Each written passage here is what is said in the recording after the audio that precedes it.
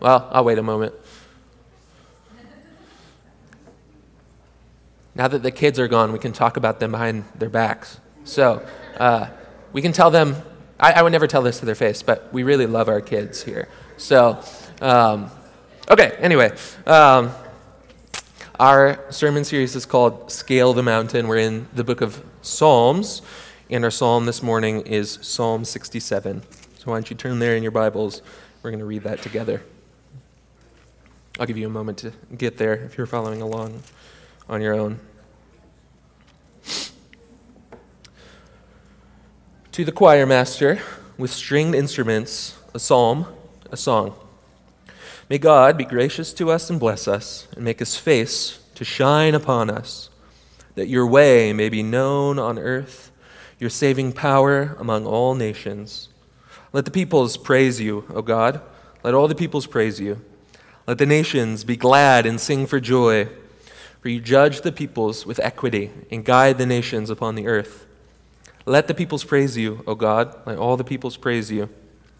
The earth has yielded its increase. God, our God, shall bless us.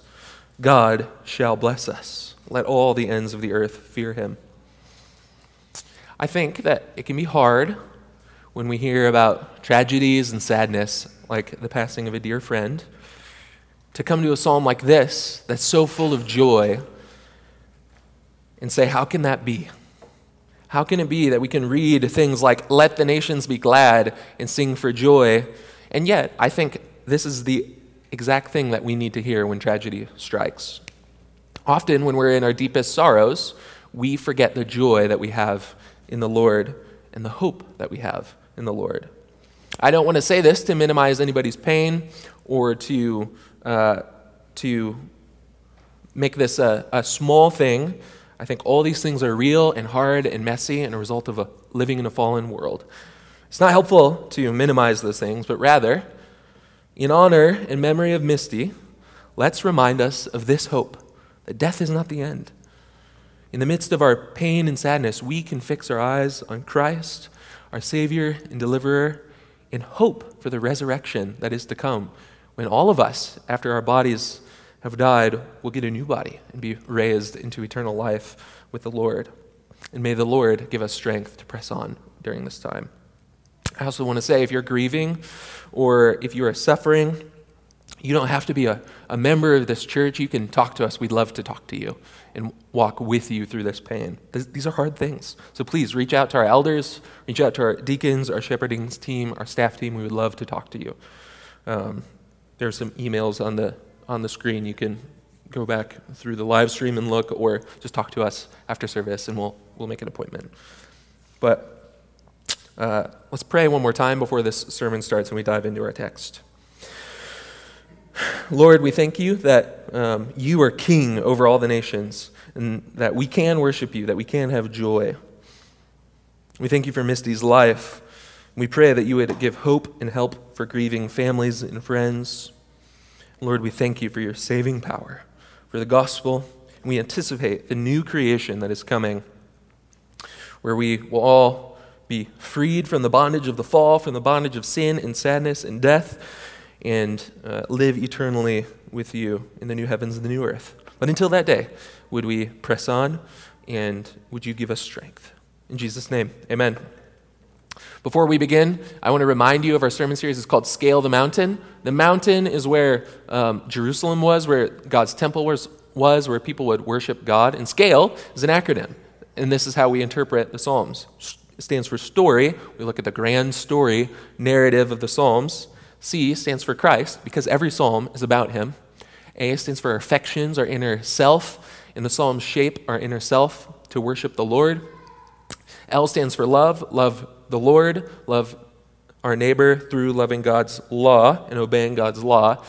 And E stands for exaltation. The end goal of all the Psalms is worship of the one true God. And this is the sermon outline for today. Let the nations be glad and praise the Lord for his blessing, his salvation, his guidance and judgment, his end times harvest. And what are the implications of these for today? The last one is just kind of the wrap up, but I thought I'd put it up there. And I also want to say, this is my last time preaching before you guys this summer, and it's been a privilege and an honor. A lot of seminary students don't get opportunities to do this and don't have a congregation willing to give opportunities to do this. So I just really appreciate it, and thank you for suffering with me. It's a huge blessing. And I also want to say about our text this morning, this text is foundational for the mission and vision of City Hope. So Josh, when you watch this to grade my class, I'm sorry, you don't get to preach this one. I get this one. You can preach it a different time. Anyway, I just wanted to say that. This is very foundational for our vision and our mission at City Hope. And actually, I want to look at those real quick. So this is I get vision and mission mixed up. They kind of are similar. So these are on the website. You can read these if you want. City Hope Fellowship is a multicultural worshiping community in Muncie, Indiana. We're a diverse people passionate about the hope found in Jesus. And we seek to share that good news through relational evangelism, radical acts of justice and mercy, and the multiplying of gospel-centered churches. Let's go to our next statement. We say this every week. At City Hope Fellowship, we seek to be a diverse people, saved by Jesus, centered on Jesus, and sent by Jesus to extend the hope and fellowship of God to our city. You see the multicultural vision in both of these statements. And this psalm is part of that vision. We want to live out this reality that is testified to throughout the scriptures in this church. So I hope that today, as we unpack this text, that you will experience a little bit of that reality from God's word. And this text opens with a blessing. And not just any blessing. It refers back to a very special blessing in the Old Testament called the Aaronic blessing. Because Aaron gave it, so it's Aaronic. That's why it's called that. This is in Numbers 6. You've probably heard this. There's a song, "The Lord bless you and keep you and make his face shine upon you and be gracious to you." You probably heard that song. That's this. So let's read that together. The Lord spoke to Moses, saying, "Speak to Aaron and his sons, saying, 'Thus shall you bless the people of Israel. You shall say to them, the Lord bless you and keep you. The Lord make his face shine upon you and be gracious to you. The Lord lift up his countenance upon you and give you peace. So shall they put my name upon the people of Israel, and I will bless them.'" This was the blessing that Aaron and Moses gave to their people before they went into the promised land to go establish the tabernacle and worship God. And actually, it's really interesting. In Numbers 7, which comes right after this, it's all about the tabernacle. So the Bible never quotes scripture out of context. And so when it uses this, it's about worshiping God. That's the context of this text. That's super interesting and not only cool, but helps us understand that the worship context of this is tabernacle worship, where God's presence was with his people when they were in the promised land. But did you notice that in our psalm, it's not only to Israel who gets the blessing. What does it say? It says, "May God be gracious to us and bless us and make his face shine upon us." Okay, so but in the original text, remember, this was given to Israel, but it says that your way may be known on earth. Your saving power among all nations. This is interesting, right? Imagine you are an Old Testament Israelite and you hear one of the priests, they're like walking you through this psalm, and you're talking to your friend, you're like, "Hey, Joseph, this is really interesting. I thought the blessing was for me and you and our brothers and sisters here. This is weird." And the other friend says, "Yeah, what the heck, Abe? I thought we get the land. I thought we get the blessing. What the heck?" And then Abe says, "What about the Egyptians? They're the nations. They enslaved us. They get the blessing? That doesn't make sense." And then Joseph says, "And the Canaanites, they get the blessing? They worship false gods. They're our enemies. What the heck?" I don't know, Joseph. I've heard of faraway lands like Cush and Greece. And, Babylon, they're coming for war. Do they count? Do the nations really get to be glad? How could they hear about the Lord? I think we live in a globalized society today where we think of the nations as like the picture on Instagram of the beautiful place in like if I think about Greece, I think about the beautiful beaches and, really great food. And I don't think about, Alexander the Great coming to squash you. But that's what the people of this time would have thought. The nations were your enemies. Israel and Judah were tiny, tiny kingdoms in the ancient Near East. Nations didn't mean democratically organized societies. Those didn't really exist anyways until the French and American revolutions, so there were almost always kings with an iron fist, with some sort of generalized piece of land with large groups of families living together. That's what the nations were. And so it's important that when we think of the nations, God's going to bless those people. Those people. We have kind of a glamorized view of the nations. And if you look at the history of the nations and God's people, it's not great. They're always tempting God's people to worship false idols and to sin and to disobey God. They were their enemies too. They were always going to war, enslaving Israel and setting up siege works against Jerusalem. I mean, you read the books of Samuel and Kings, it's just brutal. This is weird. This is actually backwards. But that's the promise of the text, right? The Aaronic blessing, which is for Israel to worship God in the promised land, is also for the nations. And now that we live in 2023, we kind of see the scope of our world. Our world is huge. We just kind of accept this because we're taught global maps and things growing up, but all those nations, does God really mean the whole earth is going to get the blessing? I think it does. The Aaronic blessing is all about worshiping God in his presence. That's the whole point. And so, when this gets applied to the nations, that means all the nations are promised to worship God in his presence with his face radiating on them in acceptance, right? Like if you stand before God and you're a sinner, you are judged, but when God's face shines upon you, in this context, it's a blessing. And we know that this blessing in the Old Testament looks forward to a greater blessing to come, right? There's going to be a theme in each of our sections here that the blessings foretold for the nations, all the different things in this text foretell a greater blessing that's to come. The Aaronic blessing, it's not completed yet for sure, but because of the work of Jesus Christ, the new heavens and the new earth are ushered in for his people all around the globe. It's going on right now. That's the future blessing of the psalm that it looks forward to. But the question is, how does this happen? That's our second point, through the Lord's salvation, right? We praise the Lord and we worship him for his salvation. The nations praise the Lord and worship him. This has actually been the promise ever since Adam and Eve and all the Old Testament guys who are our theological and spiritual and all that heritage that has come to us today. It's been a promise. Let's look at Genesis 12. It says this. Now the Lord said to Abram, go from your country and your kindred and your father's house to the land that I will show you. I will make of you a great nation. I will bless you and make your name great so that you will be a blessing. Right? A blessing. And I will bless those who bless you, and him who dishonors you I will curse. And listen to this. In you all the families of the earth shall be blessed. It's been the promise since the beginning. Or what about what Isaiah says? He says, and the foreigners who join themselves to the Lord, to minister to him, to love the name of the Lord, to be his servants, everyone who keeps the Sabbath and does not profane it and holds fast my covenant. These I will bring to my holy mountain and make them joyful in my house of prayer. Not just the Israelites, everyone. Their burnt offerings and their sacrifices will be accepted on my altar, for my house shall be called a house of prayer for all peoples. The Lord God, who gathers the outcasts of Israel, declares, I will gather yet others to him besides those already gathered. God's mind has always been on the ends of the earth, which makes sense. He's the God of the whole earth. Why would he only want a tiny piece worshiping him? He wants the whole thing. And he does that through his salvation. It comes via his saving power. Paul says this in Ephesians.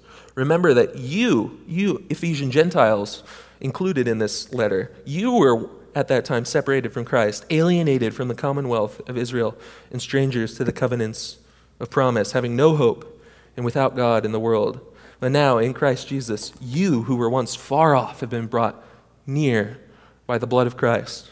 For he himself is our peace, who has made us both one and has broken down in his flesh the dividing wall of hostility by abolishing the law of commandments expressed in ordinances, that he might create in himself one new man in place of the two. That's Jew and Gentile, one new man, so making peace, and might reconcile us both to God in one body through the cross, thereby killing the hostility. Salvation is not just for one group of people. All peoples get God's salvation. It is extended to the ends of the earth, the whole earth. Christ has saved us and delivered us from the serpent. This is the great hope of the gospel, that people from every tongue, tribe, and nation get salvation. And probably when the original audience heard this, when they thought saving power, they thought permanent deliverance from their enemies. No more suffering, no more nations coming in to enslave them and persecute them. But, if you think about this for a sec, if all the nations, right, because all the nations get God's saving power, are saved from God's enemies, then that means there's worldwide peace. That's what's implied in this text. Worldwide peace for all the nations, not just Israel. The whole earth, the whole land is at peace. The whole earth is a kind of promised land.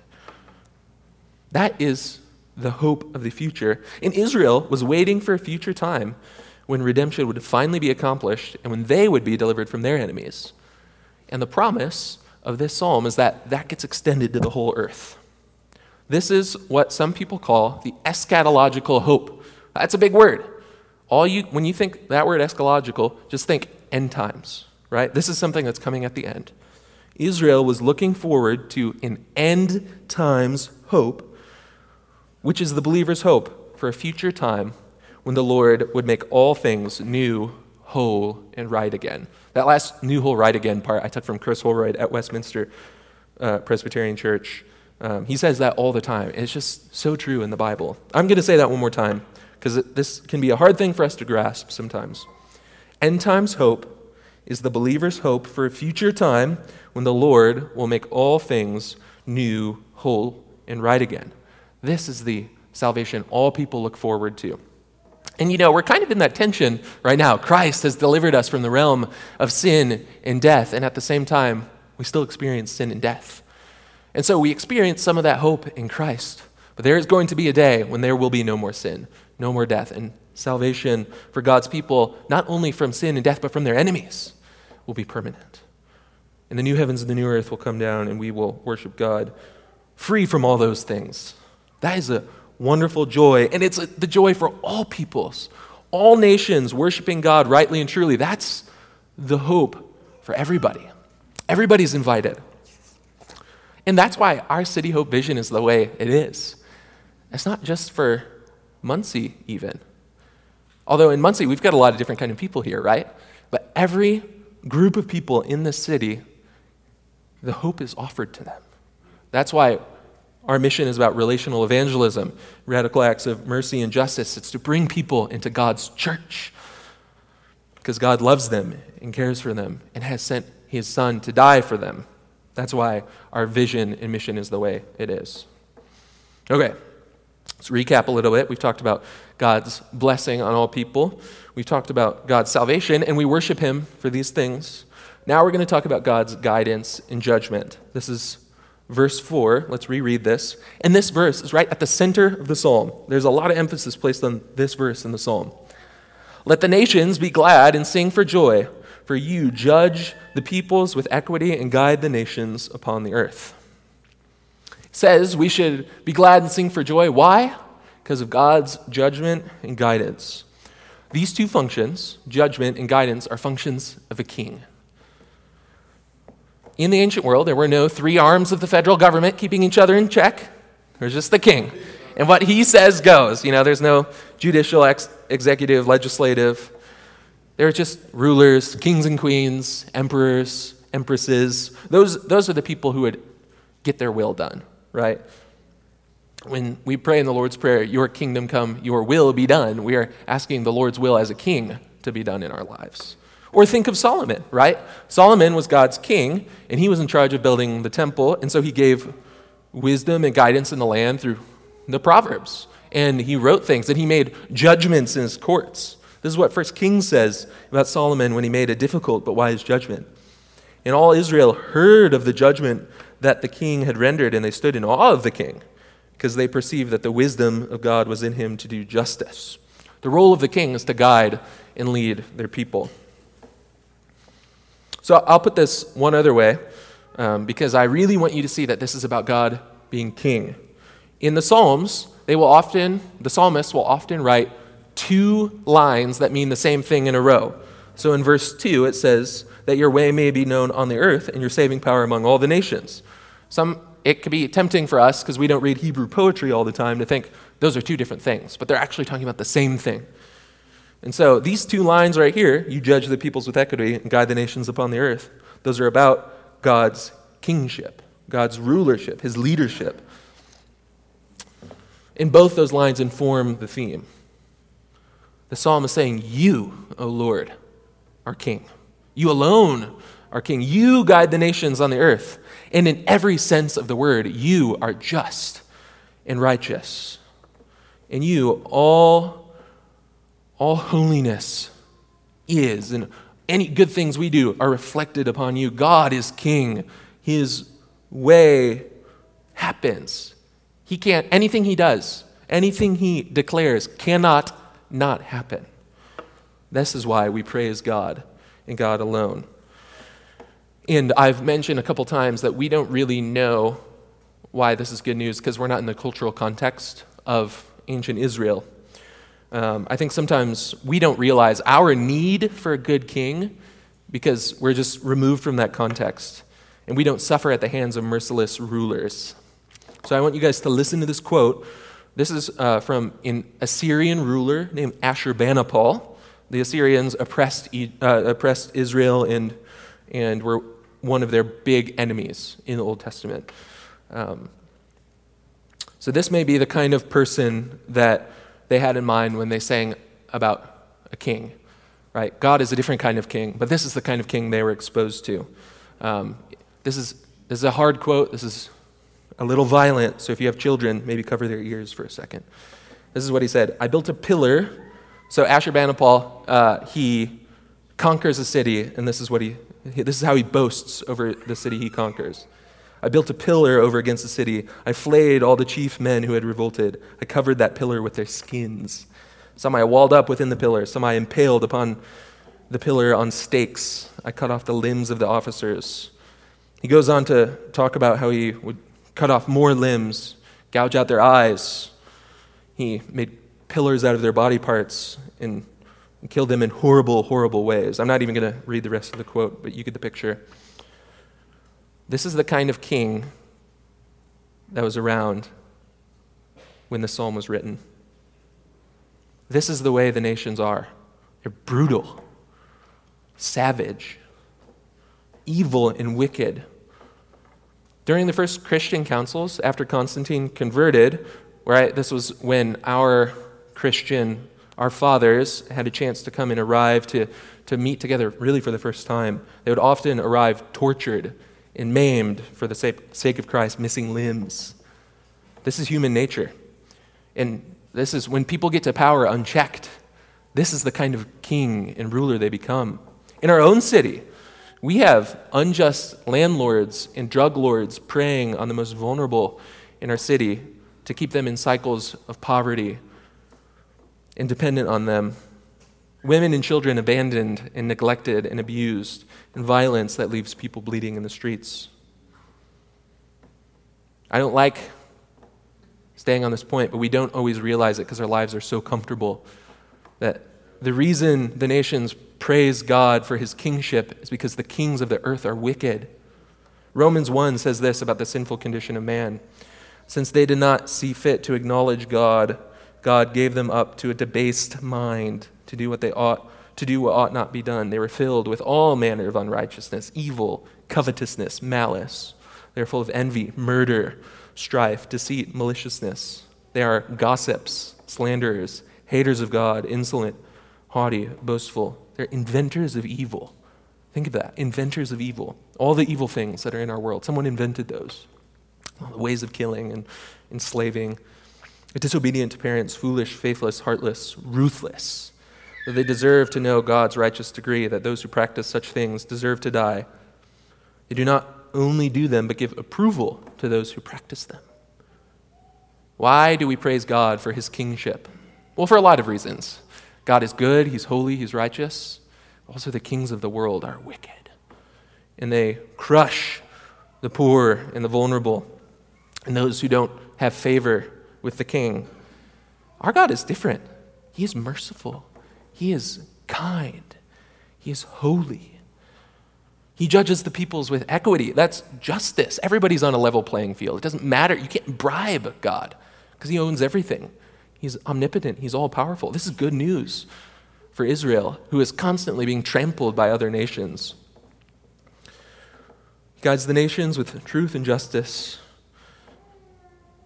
You can't get out of things because you have money or lawyers or favors or whatever. God is just. He's all-powerful, and he uses that power in a way that is always right. In everything he does, he's always right. And there's an end times side to this judgment as well.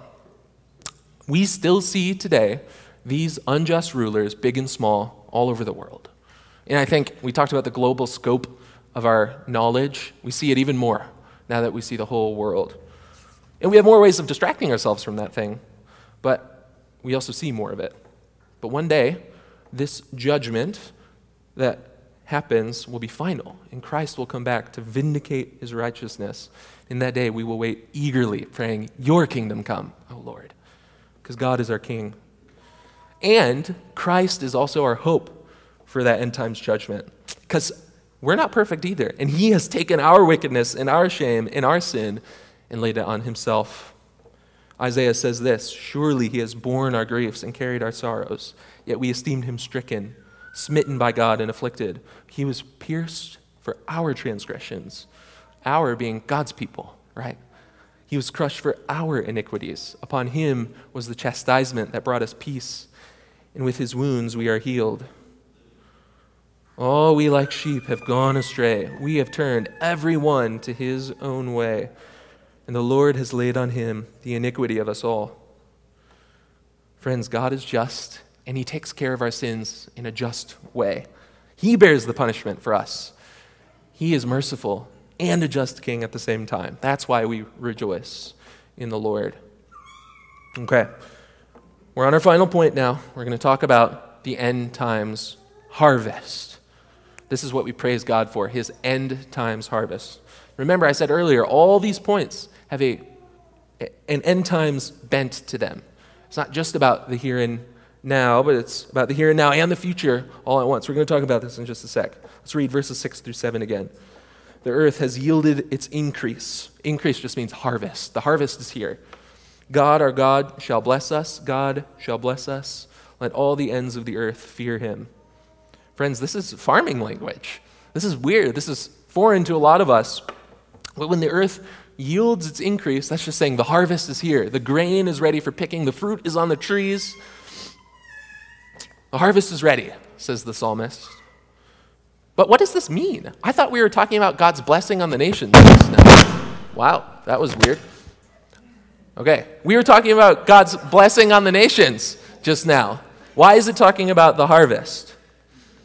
Well, it has to do, at least with the nations, because that's the context of this psalm. It has to do with the ends of the earth fearing God, and also has to be about blessing. So what is it? Well, I think it's a double meaning.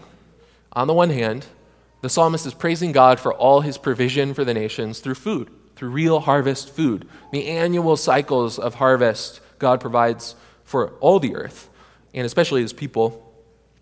God feeds people from the earth. And there will be a day in the future when the earth actually yields the fruit it's supposed to. Under the curse, the ground is hard to work, and our labor has never produced the fruit we quite want. This has been true since the fall, and it will be true till Christ comes back. Unfortunately, work is hard. It's exhausting and depressing and boring sometimes. But I think it also has another meaning, and it's referring to the final gathering of God's people from among the nations. So I'll say that again. It's also referring to the final gathering of God's people from among the nations. This is a theme in the prophets and the other psalms, right? Let's look, for example, at Isaiah 27. We've been in Isaiah a lot today. It says, in that day, from the river Euphrates to the brook of Egypt, the Lord will thresh out the grain, and you will be gleaned one by one, O people of Israel. And in that day a great trumpet will be blown, and those who were lost in the land of Assyria and those who were driven out to the land of Egypt will come and worship the Lord on the holy mountain of Jerusalem. If you want to read more examples of this in the prophets, go to Ezekiel 34. It's another example of this motif, where the harvest is being used to represent God's people being brought back by God into the promised land to experience his final joy. That's what Isaiah was talking about. That's what Ezekiel talks about. I think that's what our psalm talks about too. Listen to what Jesus says in Matthew. There we go. Jesus went throughout all the cities and villages, teaching in their synagogues and proclaiming the gospel of the kingdom and healing every disease and every affliction. When he saw the crowds, he had compassion for them because they were harassed and helpless like sheep without a shepherd. Then he said to his disciples, "The harvest is plentiful, but the laborers are few." That's a synonym for our word increase, right? The earth has yielded its increase. The harvest is plentiful. Therefore, pray earnestly to the Lord to send the Lord of the harvest to send out laborers into the harvest. And then just a few verses later, he says this. These 12 Jesus sent out, instructing them, "Go nowhere among the Gentiles and enter no town of the Samaritans, but rather go to the lost sheep of the house of Israel and proclaim as you go, saying, the kingdom of heaven is at hand." Right? We talked about the nations praise God for his kingship. And when Jesus says the harvest is plentiful, he's announcing his kingdom has arrived. When our psalm says the earth has yielded its increase, it's talking about God's people once and for all being delivered from their enemies and being brought into his blessing. Our psalm circles effortlessly back to the blessing of Aaron at the beginning, right? That's the blessing. It was right before Israel entered the promised land. They get to go and worship him. Now Jesus is saying the final version of this is here. The kingdom of God is at hand. And what does he do? He goes and heals the sick and drives out demons. And he preaches, they go and heal the sick, drive out demons, and preach the gospel. This is end times language. The enemy is being driven out. There's no more sickness, no more death. Truth reigns. The enemy, sin, death, and Satan, is being driven out to make way for God's kingdom. Just like God in our psalm establishes himself as king and demands worship, here Jesus does kingly acts and sends out his disciples to establish his kingdom. And you see the promise of the earth yielding its increase. God, our God, shall bless us. With the kingdom comes the blessing we've already talked about. And Jesus says the harvest is plentiful now. Right now. That means that Jesus has already made a way for Aaron's blessing to come to his people. That means Jesus has brought salvation from the present evil age. It means Jesus is king over the nations, and we should praise him and worship him for that. That means Jesus has ushered in the great end times harvest, whereby all God's people will be brought home and delivered from sin and death and all the evil rulers. That's what this means. One commentator says this. His name's J.A. Moiter, if you want to look it up. He says, the praiseworthy goodness of God is seen not simply in outstanding deliverances, but equally in the providence of ordinary annual mercies. This is like the harvest. The blessing is seen first as an earnest of greater blessings to come, and then, since harvest is a metaphor of the world, gathering, an earnest too of the harvest embracing the ends of the earth. A gathering from the ends of the earth that's happening. This is the event the prophets and the poets looked forward to. In the Old Testament, it's here. It's happening. It's going on right now. The kingdom of heaven is going on right now. At the crux of all of human history, Jesus Christ was incarnated. He lived a sinner's life sinlessly in the body, and he died a criminal's death, and he rose from the grave and ascended to the right hand of the Father. He has been bodily made king over all the nations. And all of this means that he is bringing in people from every tribe, tongue, and nation into the fold of God. That was the plan of God from eternity's past and is now. The nations are glad. They are glad because Christ has established his church. This is the great harvest of the nations. And so, what are the implications of this? On my final point, we've talked about the blessing, the salvation, the kingship of the Lord, and the earth yielding its increase. And all these things God is worthy of worship for, and we ought to worship him for. Well, I think the implications are too numerous to count, but I'll give you three. One is for missions and evangelism. Why do we send out missionaries? Because the harvest is plentiful and the workers are few. We need people to go out and bring people into the fold. God has his people out there. That's our hope. The fuel for our mission is worship in the nations. That's the whole point of this psalm. It's all about worship. And America is a nation, by the way. Our Presbyterian's church planning coordinator, he told me that the Midwest is the 10th most unreached place in the whole world. That's crazy by some metrics. I don't know how they measure that. But you and I are in an unreached place in a lot of places. There's a lot of people here who don't know the Lord and who have never heard about the Lord. And more people are growing up not hearing about the Lord and don't know the gospel. So that encourages us to go share our faith with our neighbors. And it also encourages us to send missionaries all over the world, right? We should honor our campus missionaries and honor the missionaries that we send to different places in the world because they are doing the Lord's work. God has a harvest that he has made. Second is diversity. The world loves the idea of diversity, and it's in our mission statement. We've been talking about it today. And this is really popular in our culture. It'll probably be popular for a couple more years. But I think the non-Christian world gets diversity wrong. They see diversity as a solution to social problems in order to propel social progress.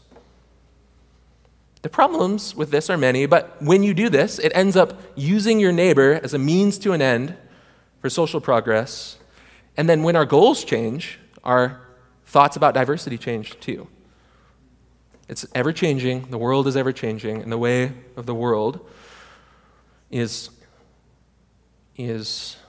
I don't know what I was going to say. I lost my train of thought. You get what I'm saying? You get it. This is not true for biblical diversity. The Bible tells a different story. Diversity is not a means to an end for whatever that end may be, but it is the result of something. Diversity is the result of God's saving work among the nations. The end times harvest, the very thing that brought you and me into the fold of God, is the result of God creating his multi-ethnic church. That doesn't mean we don't work toward it, right? We don't work to love our neighbors from different cultures.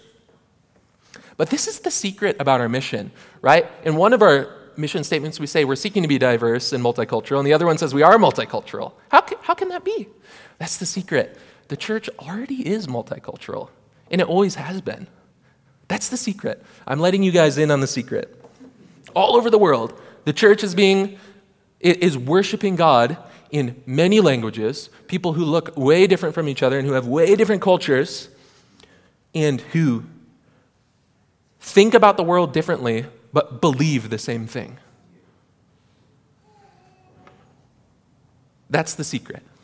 That's the secret to our mission and our vision. And because of that, we can't fail, right? Even if our local body never looks quite the way we want it, and I think every person, probably has a different idea about what every local body should look like. The church looks exactly like God wants it to, because it's the result of his saving power.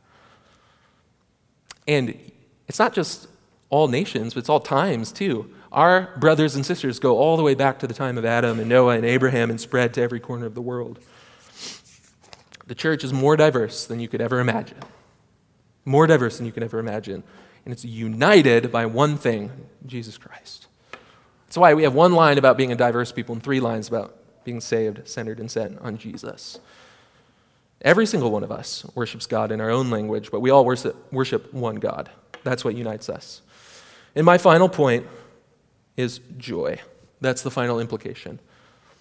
Deep, deep joy. Do you hear how saturated this psalm is with happiness? May God be gracious to us and bless us. That's happy language. Make his face shine upon us. God is happy toward us. We get to know his ways. The praise and worship of all peoples falls off our lips. These are happy words. The nations are glad and sing for joy. That is the theme of this psalm. We fear God. We're in awe of him. These are happy words, friends. And I think that makes sense. This has been a sad week. This is a sad week. But the reason we can talk about our joy in the Lord and be sad, even though we don't feel that joy, maybe today or this week or this month or this year, we live in the overlap of the ages. On the one hand, the age of death and sin and evil is upon us. And on the other hand, we have been saved and the kingdom of God has been ushered in. I think I said this is a similar takeaway a couple weeks ago, but it just keeps coming up in my thinking and as I study the Psalms, it's there. The reason we can talk about our joy and still be sad at the same time is because there will be a day when our joy will be complete. I don't want to pretend that one sermon or one sermon series or one moment in your life is going to take away your sadness. It's not reality, sorry. But I can remind you of the joy we actually will and can experience, and the joy we believers share in Christ. And if you are not a Christian or you're watching online, you're just thinking about this thing, you don't know, I want to invite you to come share this joy with us. And the way you do that is by repenting of your sins, turning from your sinful ways and following the Lord. It doesn't have to be perfect. Doesn't have to follow a script. There's nothing you have to do. Just trust the Lord. Don't harden your heart.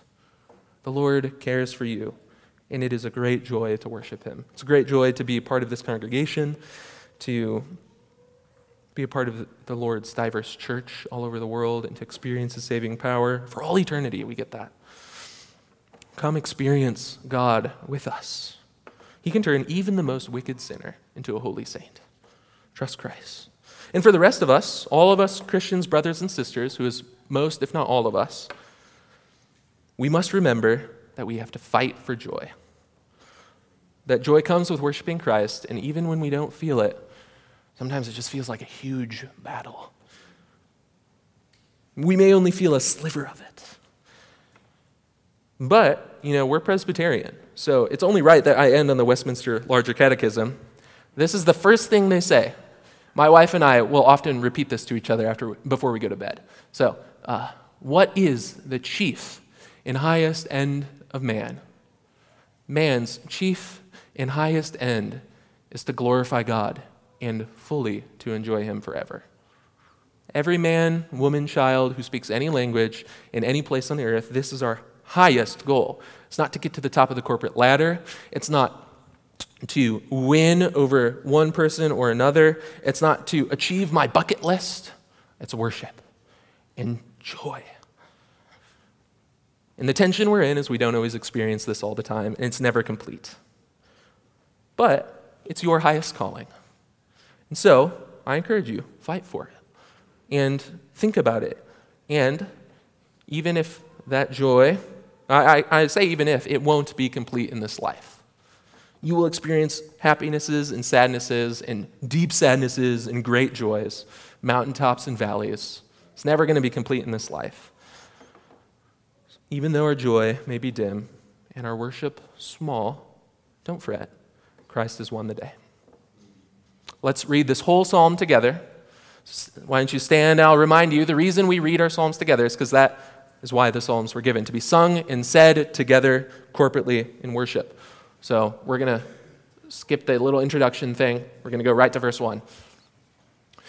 May God be gracious to us and bless us and make his face to shine upon us, that your way may be known on earth, your saving power among all nations. Let the peoples praise you, O God. Let all the peoples praise you. Let the nations be glad and sing for joy. For you judge the peoples with equity and guide the nations upon the earth. Let the peoples praise you, O God. Let all the peoples praise you. the earth has yielded its increase. God, our God, shall bless us. God shall bless us. Let all the ends of the earth fear him. Stay standing. We're going to sing, but I'm going to pray. Oh Lord, thank you that you are King and that you are worthy of our praise. Would we praise you with our lips, with our hearts, with our actions? And would you remind us of our global brothers and sisters who are worshiping you today in different situations? Would you keep us and keep them steady? In the midst of sorrow and persecution, you are still King. We will see the fullness of that someday. We praise you for this. In Jesus' name, amen.